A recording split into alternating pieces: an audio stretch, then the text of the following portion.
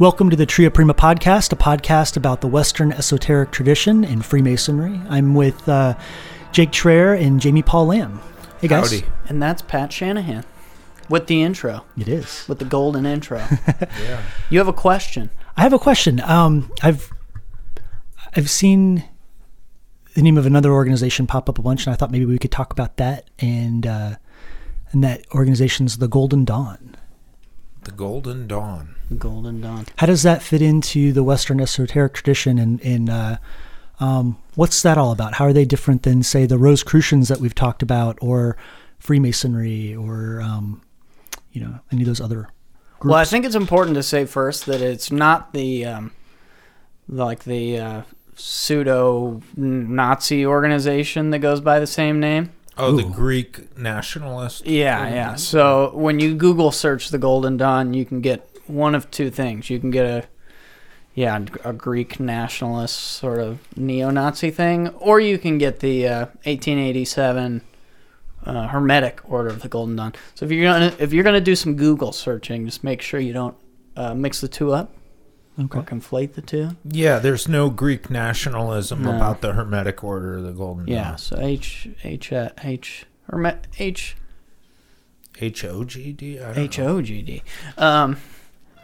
Yeah, so the Hermetic Order of the Golden Dawn is I'm not an expert or a historian or really a Golden Dawn aficionado by any means, but a couple of Freemasons back in the late 1800s got together and created an initiatic system that was based upon the Rosicrucian sort of grade schema of the that works up the tree of life, the Kabbalistic sort of initiatic system.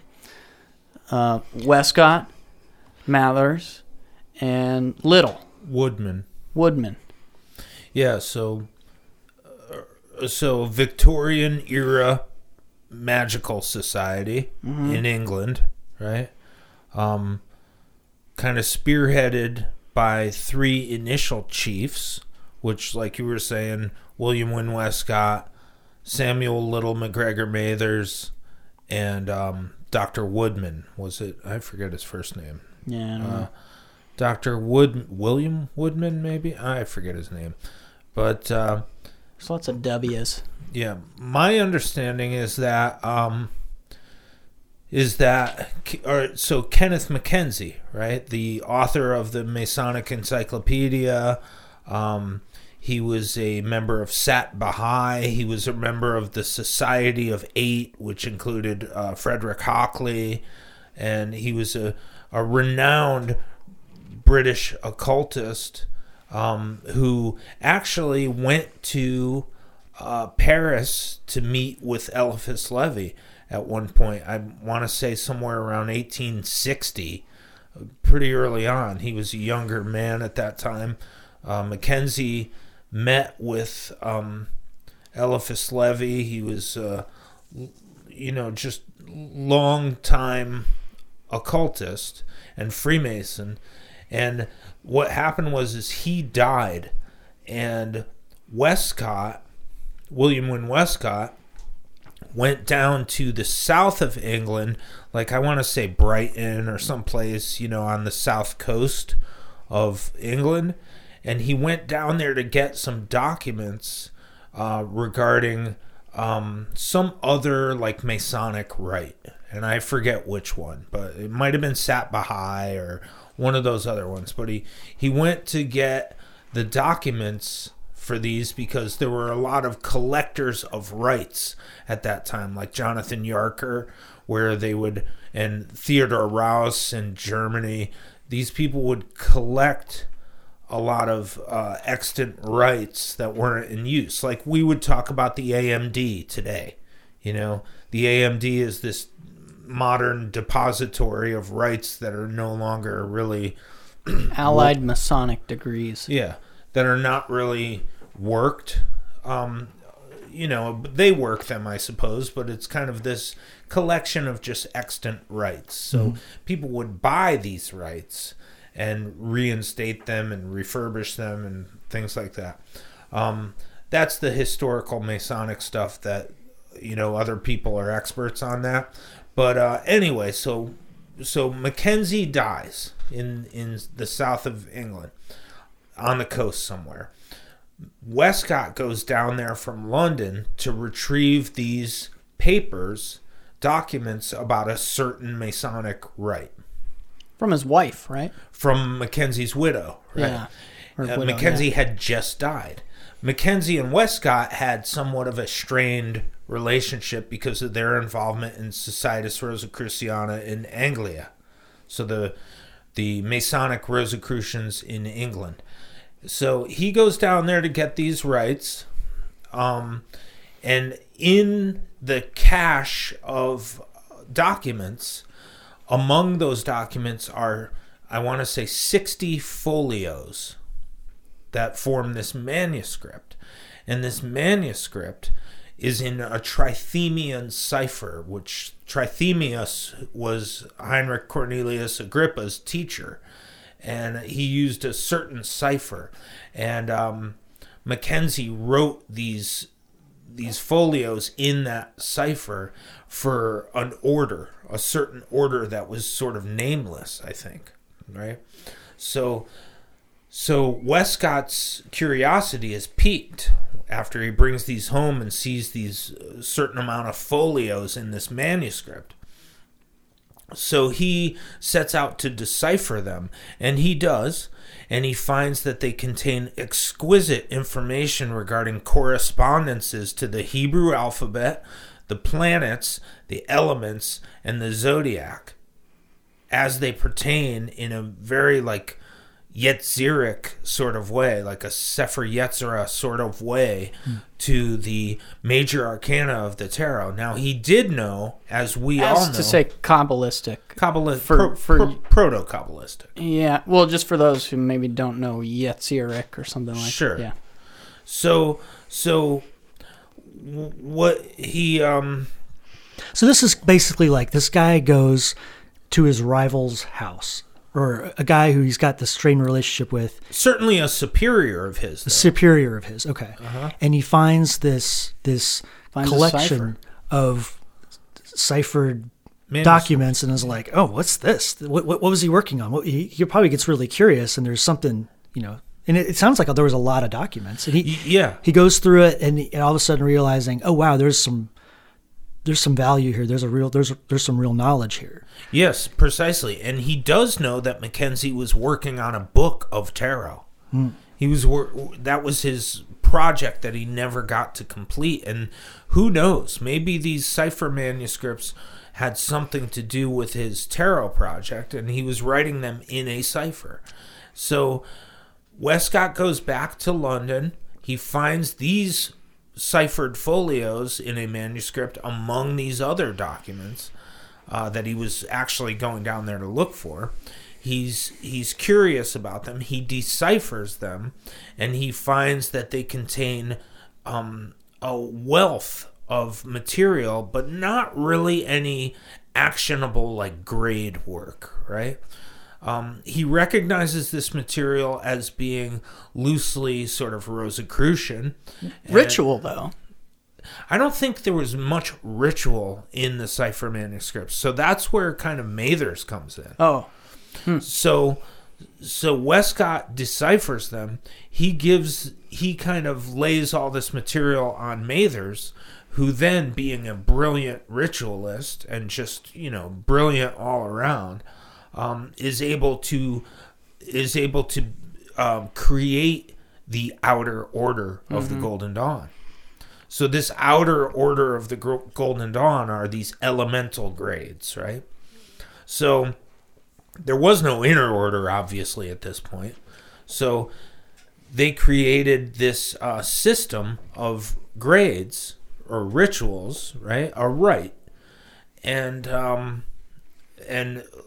largely Mathers is the sort of architect of the ritualism of the material in the cipher manuscripts. So then they just recruit Woodman, Dr. Woodman, because he was their supreme magus, or rather, was he? Yes, he was the supreme magus of SRIA.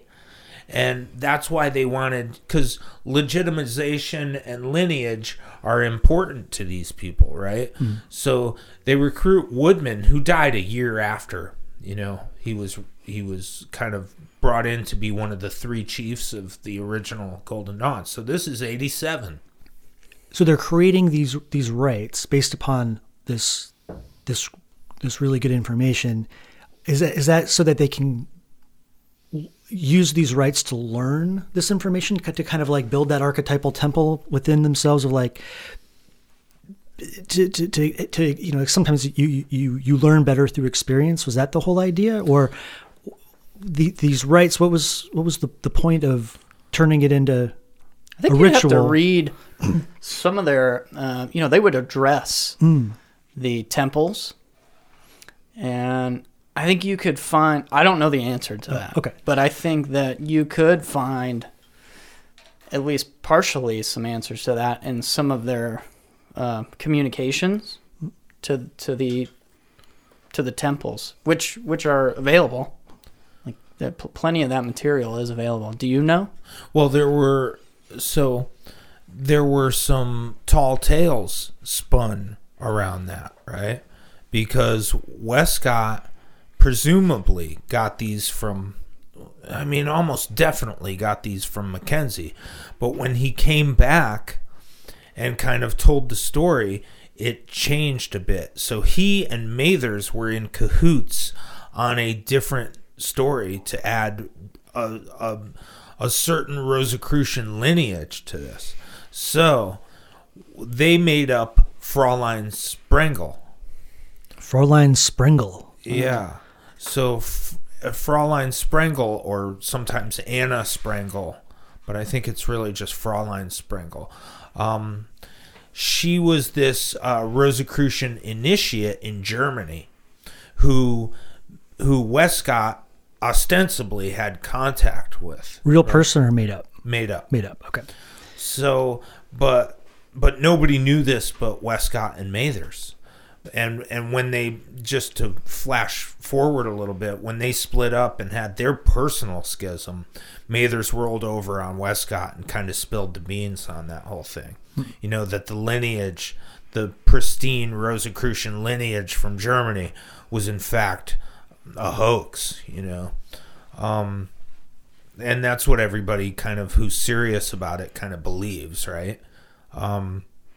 So yeah, he made up, and having that sort of pedigree, they were able to attract occultists in and around London, whether from Anna Kingsford's, whatever it was, Hermetic Society, from Blavatsky's Theosophical Society, and the what was it called? The Theosophical Society in London under Blavatsky had another side order called the Esoteric. What was it called? You know what I'm talking about? It was called the Esoteric Arm, or the Esoteric School, or whatever it was. We need Lauren. Yeah. There was this side group of theosophists called the Esoteric something, and they also made up. In fact, I think that was a response to this burgeoning Golden Dawn influence in London. Other competing groups. They were competing, for exactly. members. So theosophists sort of were in, and the GD. Early GD, they were in sort of, because there's only a small pool of British occultists in and around London. So, some people were in both, and some people were in, one or the other. And wouldn't you also have had Papoose doing his thing with Martinism around the same time as well? I don't know much about it. It was probably around the same time, but I think there was little to no intermingling between his Rosicrucian he and like Papoose and who was the other guy who was Paladin Paladin or Paladin or Yeah, I whatever don't his name is.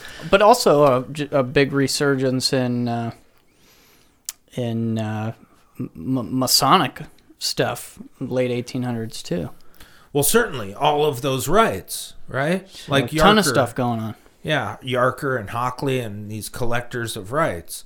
And what's interesting is that what was I going to say? So it had something to do with that French kind of deal. Well, What? you're talking about the German. The lineage wasn't. It was a hoax. It wasn't right. And Oh, yeah. So that was the other point, is that when they did end up putting this together, they used the grade, like Jake was talking about earlier, they used the grade structure of the Orden des Gold und Rosenkreuzer. The Orden des Gold und Rosenkreuzer, which was Hermann Fichtold and Samuel Richter. So not at the same time, but now these guys are in the 18th century. So these guys are 100 years, I think, plus earlier, right? And this is the first time you see the grades of like Zealoter, Neophyte, Theoricus, Practicus, Philosophus, Adeptus Minor, Adeptus Major, Adeptus Exemptus, etc. These are the first time you see this Sephirothic grade structure. By Sephirothic, I mean it's laid out like the Sephiroth on the Tree of Life. And there are grades associated with each sphere.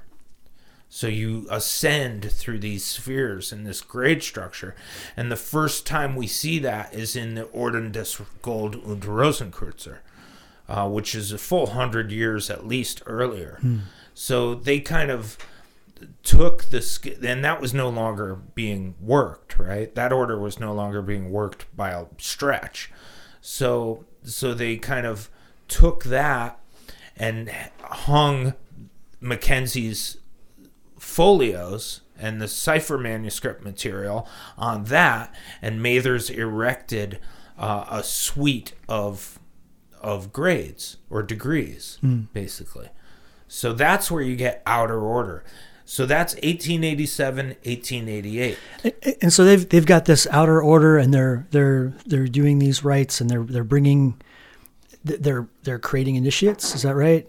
Bringing Yeah, for sure. more and more And people. it's co-ed. So Co-ed. there's a big difference, because these guys were already Societas Rosicruciana and they were Freemasons. However, in order to compete with the Theosophical the burgeoning Theosophical Society and Anna Kingsford's Hermetic group, maybe they were like, hey, we need something that is co-ed. Because we're missing out on 50% of our potential members here. So, hence the Fraulein Sprengel deal, hence this Rosicrucian stuff where it's like co-ed, and they were really able to do something that had hitherto not been done in the Masonosphere in England at that time. And it was pretty successful for, I would say, until the Madame Horos and that until whole the two affair. guys kind of had their schism, right? Yeah, which I think was precipitated by a couple of public scandals. What kind of scandals? Like what happened? Like there was the Madame Horos scandal, What is that? which was there was this American charlatan woman and her husband and another hanger-on that they traveled with, and she somehow convinced Mathers when he was in Paris, running his what was it, Ahathor temple, or I forget the name of his temple in Paris, Ahathor maybe, Hathor temple I think it was, and they came into contact with him, and somehow they were able to hoodwink him into thinking that they had already taken these rights, and they had gotten them from some other German source or other, or something like that, because they knew just enough, and they were conniving just enough, and plus Mathers was gullible enough and believed like that they had gotten in contact with chiefs that he wasn't in contact with. Chiefs being, so we should contextualize what we mean by chiefs in the Golden Dawn context. Yeah. So a chief, you can have a temple chief. So you can have the imperator, the premonstrator, and the cancellarius of a temple. So that is like essentially the worshipful master, the head of education, and the secretary is almost kind of what that equates to. Okay. So yeah, every temple, every GD temple even today has an imperator, a premonstrator, and a cancellarius or a cancellaria or premonstratrix if it's feminine, whatever. So those are 3 temple chiefs. But then you have order chiefs, right? And temple chiefs are greatly honored frater or greatly honored sorer, right? Then you have order chiefs, which are also an imperator, a premonstrator, and a cancellarius or cancellaria, and they are very honored, right? So that's their kind of that's what you use to address them, which differentiates them from merely temple chiefs. So those are order chiefs. But then even beyond the order chiefs, you have secret chiefs. So this is a different idea. And secret chiefs roughly corresponds to Blavatsky's idea of a kind of great white brotherhood or a ascended masters deal. Yeah, ascended masters, I think, is what most people would know how to equate that. Right. So if you talk about Master Maitreya or whatever, whoever, I don't know much about ascended master theory, but these are these beings who are not necessarily even embodied, right? These are numinous, rarefied entities who are extra human in some way, and who allegedly live outside of any specific order, even. Right. Like they kind of span all of these esoteric orders, and all of them sort of are at the, I don't know, not at the mercy, but they necessarily all sort of lead up to that secret chief level, you know. At least that's what I've heard. Yeah, they're like they live beyond any specific order, or don't live, but like some sort of bodhisattva. I don't know what that is. Or something. Like, so yeah, there's those planes of chiefdom, I suppose. A temple chief, an order chief, and a secret chief. Secret chiefs are those, rarefied, ephemeral beings or ethereal beings of some sort. But you have, sorry, just to touch on another, you have post schism. You have certain really big names in the post original Hermetic Order of the Golden Dawn. I'm saying after. Oh, so after the schism, you have some big names that have allegedly had a conversation and interface with secret chiefs, and you can buy books and read. So Paul Clark, Dr. Paul Clark, wrote a book on Paul Case where he talks about some of the dialogue that happened between Case and the chiefs, and involved. So Paul Foster Case being a member of Alpha Et Omega. Alpha Et Omega, and they used apparently a what's it called on your computer? Ouija board. Ouija board. And letter by letter wrote out some of the dialogue that so I don't know.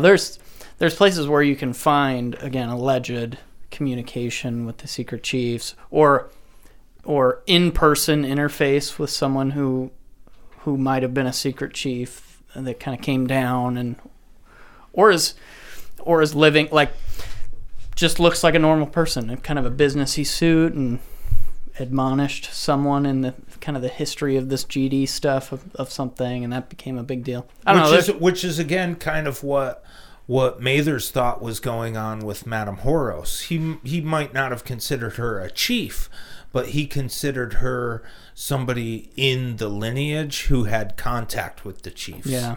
So she told a good story. That's why she was able to gain his confidence.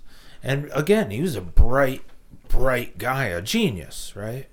And but still duped by this American con artist woman who was just your typical American spiritualist, occultist, who just happened to know enough of the right words to be able to hoodwink Mathers in Paris. Anyway, what happens is this. She goes back to London. Let me see if I can get this straight. And then they confer. So she sees the grades, either in Paris or in London. She is able to see the grades, and she borrows some of the ritual work from Mathers, who lends it to her like an idiot. And then she goes back and she starts conferring these grades, her and her husband and this one female follower of theirs, right? Another American. And they start conferring these grades on young, impressionable British women. And they literally, like, one of them was, like, raped. And there was sexual, like, what do you call it? Sexual, not harassment, but sexual... Assault, yeah. They sexually assault these initiates. This is Madame Horos, her husband, and this one other chick, and the authorities find out about it, and then they throw the whole Golden Dawn under the bus.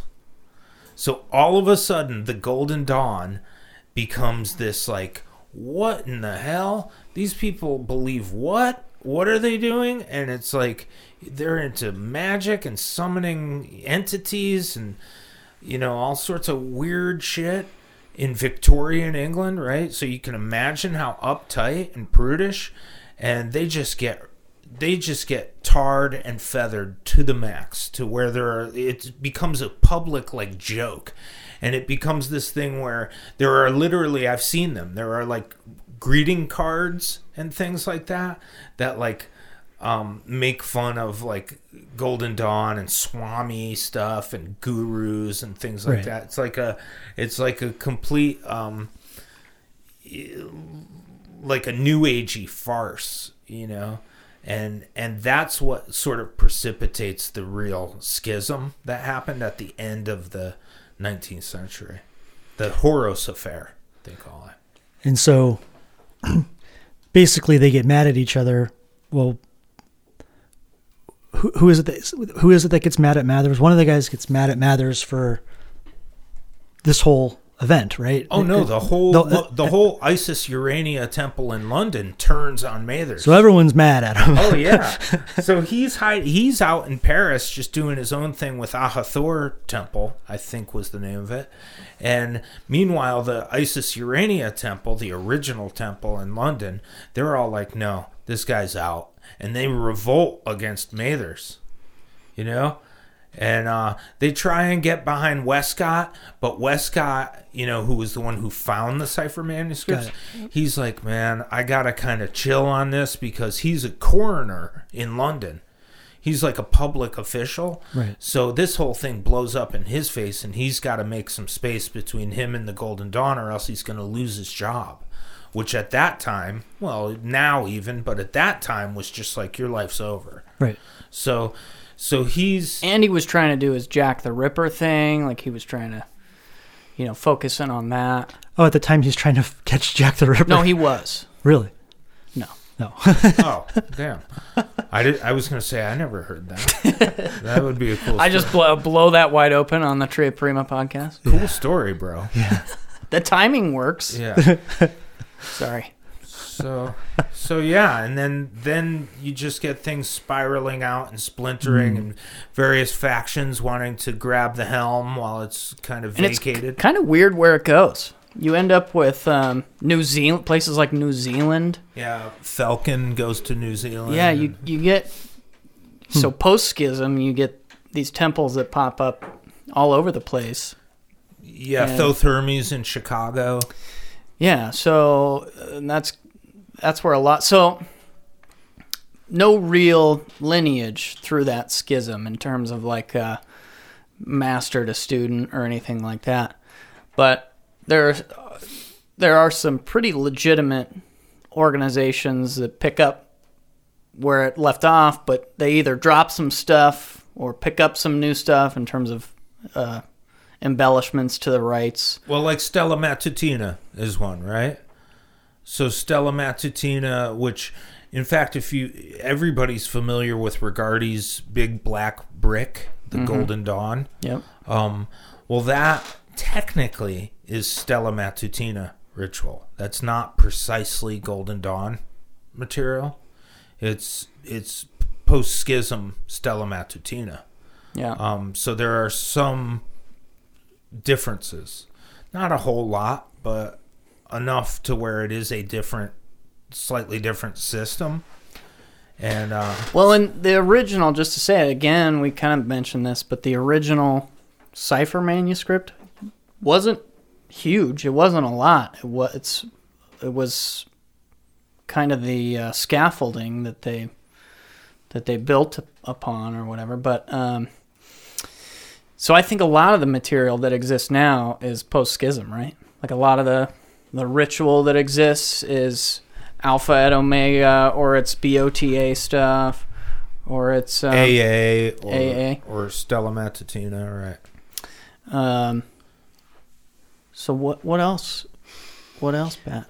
Yeah, from there it just like starts to look more like a bush than a tree. Gotcha. You know, because it's like, you know, even the splinter groups splinter.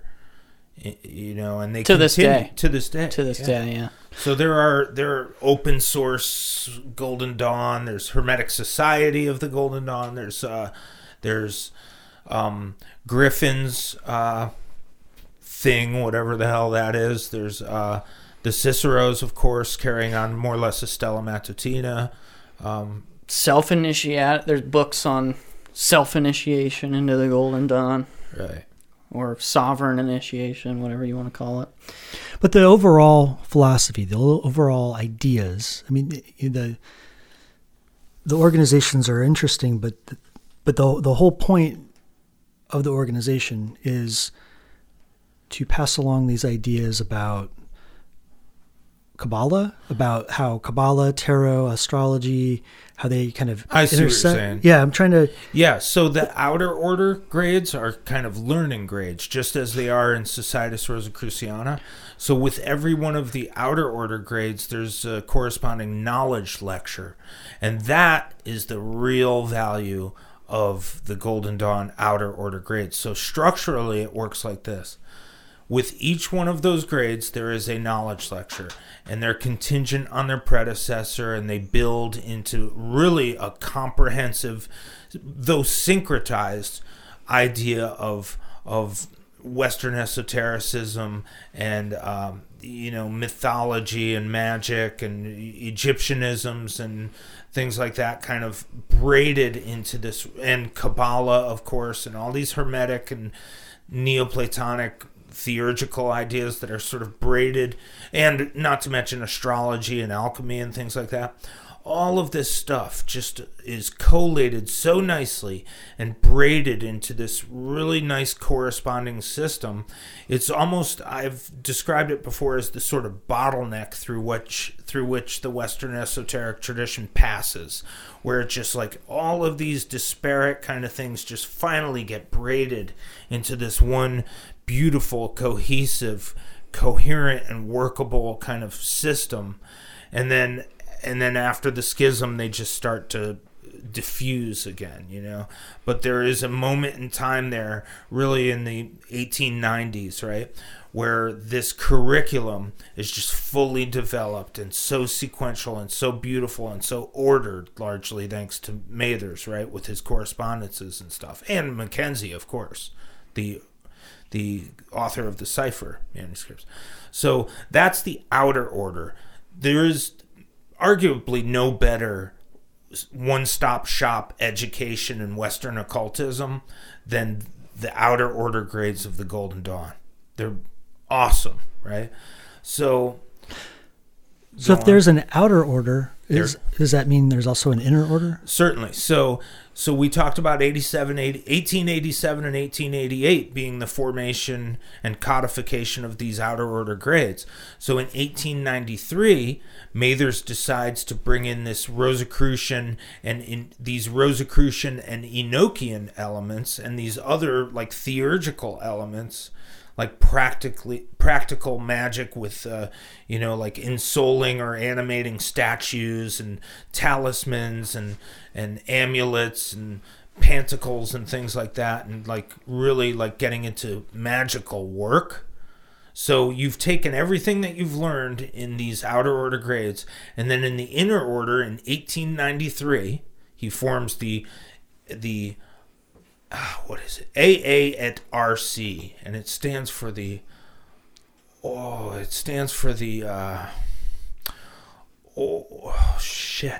can't remember what the AA stands for, but then it's Rube Crucis. It's escaping me now, but it's AA at RC is what it is. The AA and the RC. Anyway, so that's the inner order group. And the inner order is where you get into this practical magic stuff and certain Rosicrucian and Hermetic ideas. And a really big Rosicrucian ceremony involving Christian Rosenkreutz, the central character of the Rosicrucian mythos. You allegorically sort of portray him, I think. I haven't done any of that, but I from what I understand, you portray Christian Rosenkreutz much like in Masonry's central allegory. There's a certain thing that happens. It's similar to a Masonic sort of thing, I think. That's interesting. Okay. And so this still exists today, but still in different... Yeah, hard to say that exists to this day, or you can't say that exists to this day, but there are groups to this day that are, some of them are in keeping with more the original cipher manuscript and the original outer order grades as they were with the Egyptianisms and the Enochian stuff, maybe in the inner order and stuff. And then there are other groups who have dropped some of those Egyptianisms and have dropped the Enochian stuff. And like Builders of the Atom. Yeah, and sort of spice racked the skeleton of the Golden Dawn and turned it into something that's more workable for their culture or whatever you want to call it. So in terms of a direct lineage, it doesn't exist.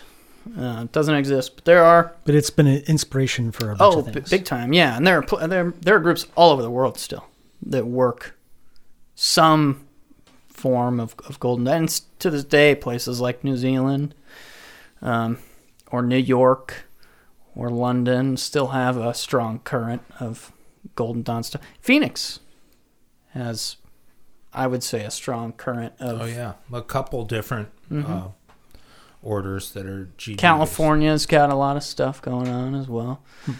And I'm sure a bunch of places we don't... Even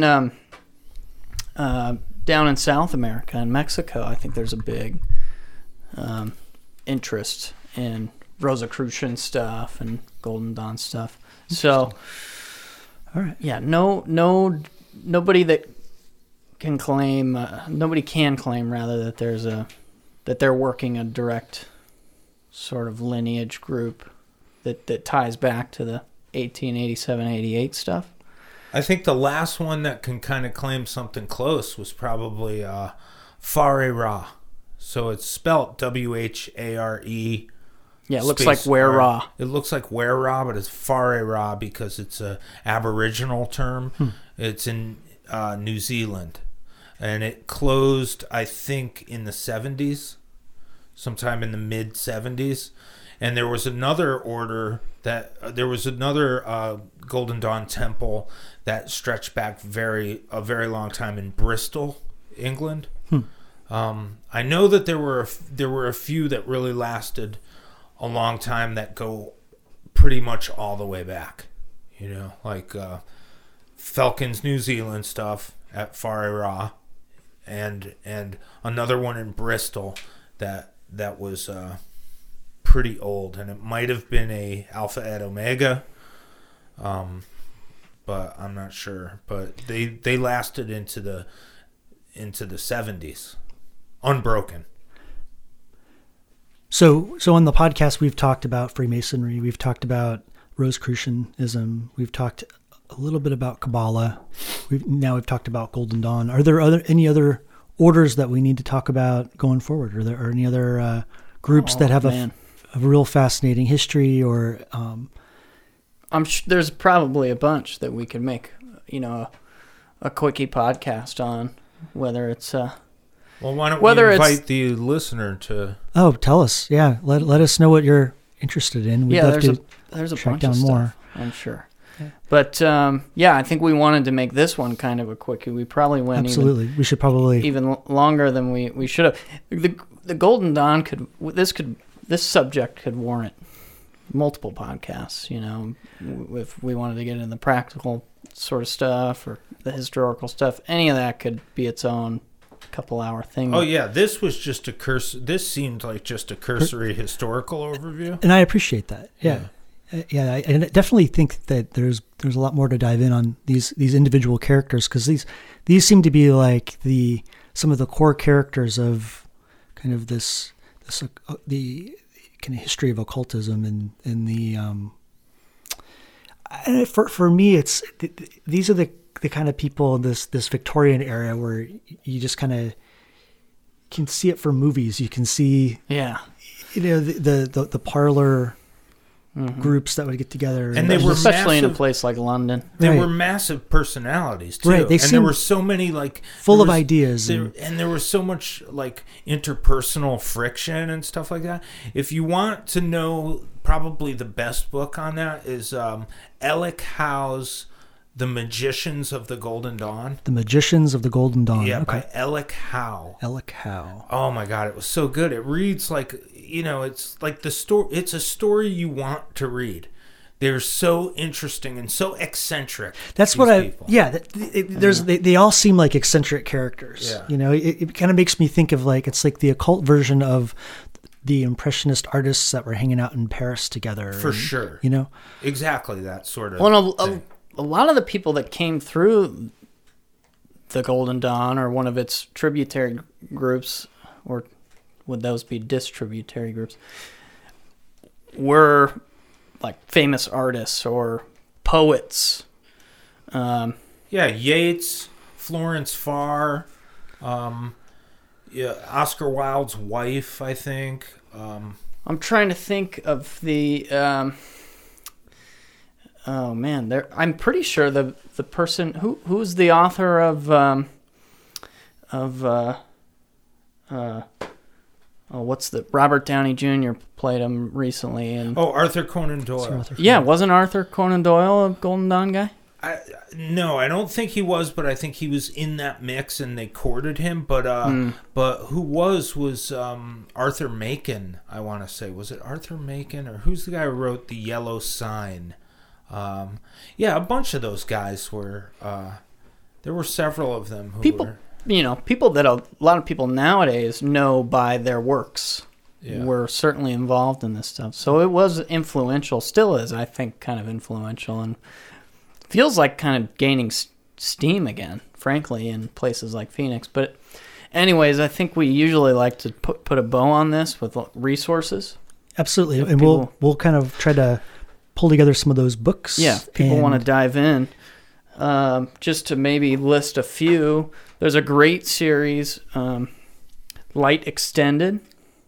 that I think is a really cool series. There's 3 of them out now under the Carabum Press. Yeah. That Jamie's written for a few times.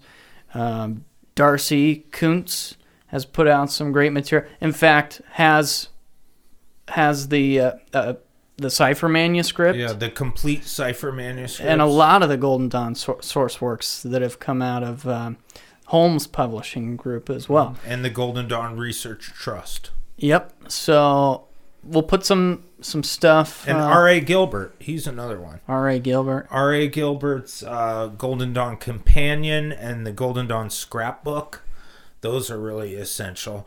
I'd go Alec Howe first thing, and then maybe Darcy's stuff, because Darcy has good source work material. Yeah. So we'll put that stuff in the description. Anything else? I think that's it. I think that kind of wraps it up for this one. We wanted to make this one a quick one. Yeah, we're going to do a few quickies maybe. Just to reiterate, Jamie's got a book out now. It's called The Archetypal Temple. It's the second book that Tria Prima has published, the first being P.D. Newman's Angels in Vermilion. And you can collect them all. You can find them on triaprima.co. There's buy buttons all over the place, so you can't miss them. Please, and that money goes to the authors and goes towards supporting the site and the podcast and all that good stuff. So, and then come to Phoenix, and Jamie will sign it. Hunt him down. He'll meet you at a Circle K parking lot somewhere and sign your book. Yep. Yeah, sounds good. All right. Thanks. See ya. Thanks.